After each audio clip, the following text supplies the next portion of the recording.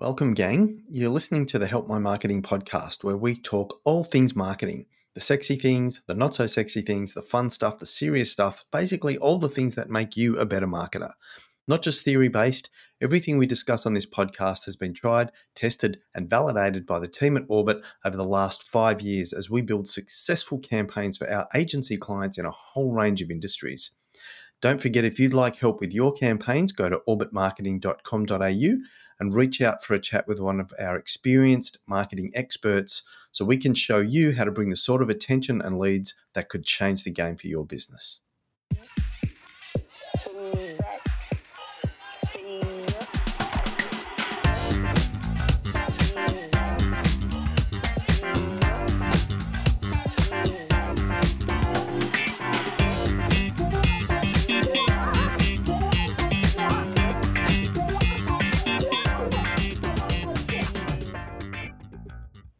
Hey gang, welcome back. You're listening to episode 4 of the Help My Marketing podcast, and today we are going to be answering one of the big questions, one of the big marketing questions, and one of the questions we get most often at the agency, which is, where's the best place to run my ads? Where should I be putting my ads? Where am I going to get the biggest return on investment from my ads? And like most questions in marketing, the answer is, it depends. It depends on a whole lot of stuff. I know that sounds frivolous. I'm going to unpack that in a minute, and we're going to have a look at the answer or the answers to that question because, of course, it's never as simple as here's the answer. But first, before we dive into that, how did you all go with the challenge from episode 3? Which was to have a go at creating your client persona. I hope you guys at least had a crack at that. It'd be really cool to hear from some of you about how that went, about what you learnt out of that exercise, whether it kind of gave you any light bulb moments or whether you really struggled with it. And if you did really struggle with it, what did you kind of struggle with so that we can go over it on a future episode and help you out, because that is what this is all about. It's making sure that you guys have the tools to become better marketers. So I would love to hear about that from some of you, how you went doing your client persona, what did you love about it, what did you find challenging about it, and how can I help to make that a little bit easier for you going forward, because that's a really nice segue into what we want to talk about today, because that information from the client persona is absolutely going to help you determine which of the platforms you should be running your ads on. And the very broad answer is spend your money and your effort advertising on the platforms where your ideal customers are spending most of their time. Now, I know it sounds obvious to say that. It's not always that obvious because we kind of get a little bit overstimulated and overexcited when we're creating our ads sometimes, and we don't necessarily put enough thought into where they're going to go because we're so concerned about writing the copy and doing the design and getting the offer right and how do I position it. And then once we've done all that, we just want to get the ad up. And we sometimes look to ourselves for a point of reference and think, well, I'm spending all of my time on Facebook, for example. That's where I'm going to put my ads. Or so-and-so that I met at a networking function said they were having terrific results with their ads on LinkedIn, so that's where I'm going to put my ads. But they might not necessarily be the right place to reach the people that we want to be talking to, our ideal customers. So think about it. If you're not in your ideal customer market segment, you don't necessarily want to be advertising where you're spending your time. If you're like me, and you're, a little bit older and you spend a lot of time on Facebook, but your ideal customer is in their early 20s, they're probably spending their time on a different platform. So you might want to think about that. If you're taking your cue from this person you met at a networking function who said, I'm getting great results from LinkedIn, but you're targeting consumers and not really businesses, you're probably not going to get the results you want by using LinkedIn because it's a really distilled business-to-business platform. So, first thing to think about, who do I want to speak to and which, not just social media channels, but which media channels are they using the most. And yes, this podcast's about digital largely, so we do want to think about the online platforms. If I want to talk to somebody who's probably 30 plus, if I'm a business to consumer business, then Facebook is almost going to be a no-brainer. If I'm talking to a slightly younger audience, I possibly want to consider Instagram. If I'm talking to a younger crowd again, then I want to be looking at maybe the emerging platform of TikTok. If I'm talking to a business-to-business audience, then I definitely want to be looking at LinkedIn. But when you do your client persona, ask people. When you're doing that market research, ask people which social media platforms they use, and then look at those trends, and that will help you decide where you want to spend your time and where you want to spend your money and where you're likely to get the best return for your advertising. So that's the first thing, is who am I talking to and where are they spending their time?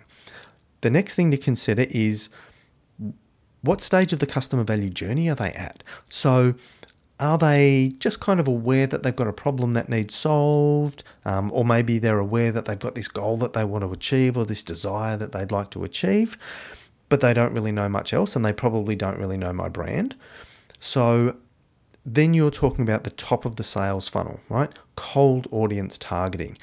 And the social platforms like Facebook, Insta, LinkedIn, and so on are really good for that, because you can fairly unobtrusively just kind of appear in somebody's newsfeed when they're scrolling and plant a bit of a seed. So if we use the example of, let's say I'm a music school or I'm a music tutor or something like that, right?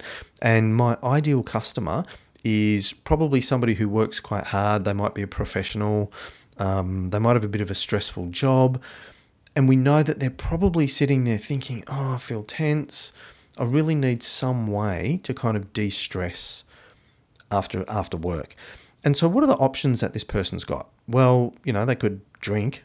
It's probably not a great option, but it's an option. They could hit the local swimming pool and do some laps. That's a really good way to de-stress. Maybe they could find a bit of a creative outlet like drawing or maybe playing an instrument. And so that person, they're just kind of really early on in the decision-making process. And so if there's somebody like me, who's been in the workforce for a while, I'm probably a Facebook user, you might want to put up a bit of a video on Facebook that talks about the benefits, the health benefits, the de-stressing benefits of having a creative outlet, and how learning a musical instrument is a really great way to do that. You're not saying come buy my stuff yet, because the person's not at that stage, but they're at that stage where you can just kind of start to plant the seed. And so the social media channels are great for that. But compare that with Google. It's not really great for that because people are there with a purpose, searching for something. Similarly with YouTube. YouTube is becoming a really, really popular advertising platform, but your ad is going to pop up in the middle of somebody's viewing experience and it's a bit intrusive. So that's maybe not the right stage of the customer value journey to be using that platform. So that's the next thing that you need to think about. Who am I talking to? Which platforms are they spending their time on? And what stage of the customer value journey or the sales funnel are they at? And that will help determine which platform as well. Once they're a little bit further along, right? So let's use the example of the music teacher again. They've seen the ad for the benefits of learning an instrument, for de-stressing and mental health. And it's planted the seed, and now they're thinking, actually, maybe that's not a bad idea. I was thinking about just buying, a box of bourbon, but maybe I'm not going to do that. Maybe I might learn an instrument. So what's the next stage of investigation for that person? Well, it could be that you serve them another ad on Facebook, right? You create an audience of people who watched your original video and you can show them a stronger call to action. But you also want to think about something like Google, okay? That person's in that mindset now and they're thinking, I wonder what it costs to go to a music tutor. And so they jump on Google and they start searching, and then your ad pops up. And they see your ad and they're already familiar with your brand because they watched your video, they're way more likely to click on your ad than somebody else's because they already know you and they've already started to develop that level of trust, right? Because you've started building that relationship with them. Or maybe they think, oh, maybe I could teach myself. I'm going to go to YouTube and find a video on how to play guitar. And then your ad pops up. It's way less intrusive because that's what they're already thinking about. So YouTube is maybe a really good platform for further along in the sales funnel or further along in the customer value journey. So they're the sort of things that you need to think about when you're deciding where you're going to put your ads. Who am I talking to? Where are they spending their time? What stage of the customer value journey are they at? And it's not just which platform then, it's also what's the content of the ad, right? So further down the sales funnel, it's more about, hey, this is what we do and here's a call to action. Maybe it's a first lesson free, something along those lines. You wouldn't show that ad to a cold audience because that person who's feeling stressed about work and thinking, oh, I need a bit of an outlet, they're not at that stage yet. If they saw your ad for a free first guitar lesson, they might not even be thinking about playing guitar yet. So who are they? Where are they spending their time? What stage of the customer value journey are they at? That's one thing. The other thing that you need to consider is that you can't just use one channel. I would love to tell you that you could. That would be really convenient for your processes and that would be really convenient for your ad budget too. But consumers are way more savvy than that now. They need to be convinced. They need to be nurtured. And like right now, this point in time, particularly with everything that's gone on and is going on, the cost of living going up, interest rates on the rise, potentially heading into recession, people are way more discerning with how they spend their money. And you as a marketer need to build stronger relationships with people before they're ready to buy from you unless you're giving stuff away. And you don't want to do that. So that means using multiple platforms and multiple channels. It means not just advertising to people on the social platforms, not just using Google advertising, not just using YouTube, but also thinking about how you can build your marketing lists so that you can use things like email and SMS and Messenger in order to keep building that relationship off the platforms, in order to strengthen the relationship and build more trust so that people are way more comfortable in buying from you. Depending on what you do and the industry you're in and what your product costs, you'll find that people are hanging around in your environment for different periods of time before they're ready to buy. So, for example, if you've got a product that's under $100, you might find that people are in your networks or subscribe to your lists or following your socials or in the group that you've created, maybe for a month before they're ready to buy something from you. But if you're offering a high ticket product, and by high ticket, I'm talking about $500 and above, it's not unusual to find that people are in that environment. So subscribed to your email list or in your Facebook group or following your socials and watching your reels and watching your videos.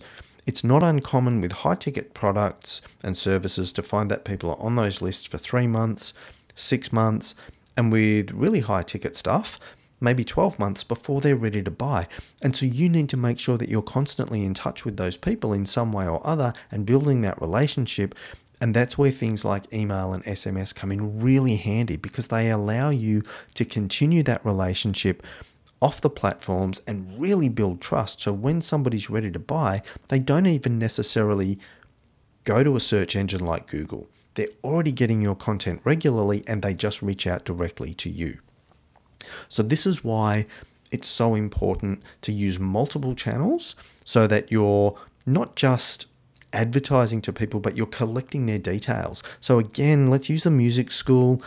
It might be something like here's how to choose the right guitar for you. Little ebook or little checklist, pop your details in here, we'll send it to your inbox, no problem at all. And now that person's on your email list. And if you're collecting the right information, they're on your SMS list as well. And you can even give them the option at that point to join the Facebook group or see what you're up to in Messenger. And now you've got a ton of touch points. They're following your socials. They're seeing your ads.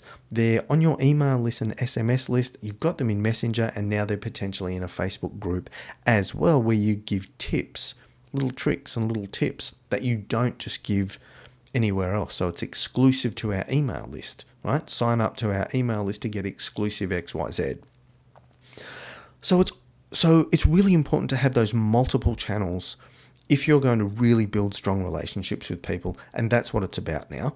So the big question, where do I put my ads to get the best return? Well, I wish it was as simple as there's one platform. However, if you're willing to make the investment, if you're prepared to do what a lot of other businesses are not prepared to do, and use those multiple channels, think and be really purposeful about where you're putting your ads and what sort of content you're creating, you're going to be so far in front of the people who are not prepared to go to that length or to make that effort. And in that sort of 3 or 6 month time frame, you will really start to see the benefits. So that's the answer. No homework, no projects, no extra little challenges from today's podcast, other than go back and have another look at your client persona now that you know one of the ways it's going to be used, and see if you can flesh it out a little bit more, add a little bit more detail to it, so that this bit, when you come to choosing where you're going to put your ads, becomes a little bit easier. All right, guys, thank you. I'd love to hear what you think. If you've got any feedback, if you've got any comments, I'd love to hear them. If you've got any requests, so with your client persona, what did you struggle with? What did you find really easy? What would you like to hear from me to help you with that process? And I will look forward to catching you guys on the podcast next week. Have a great week.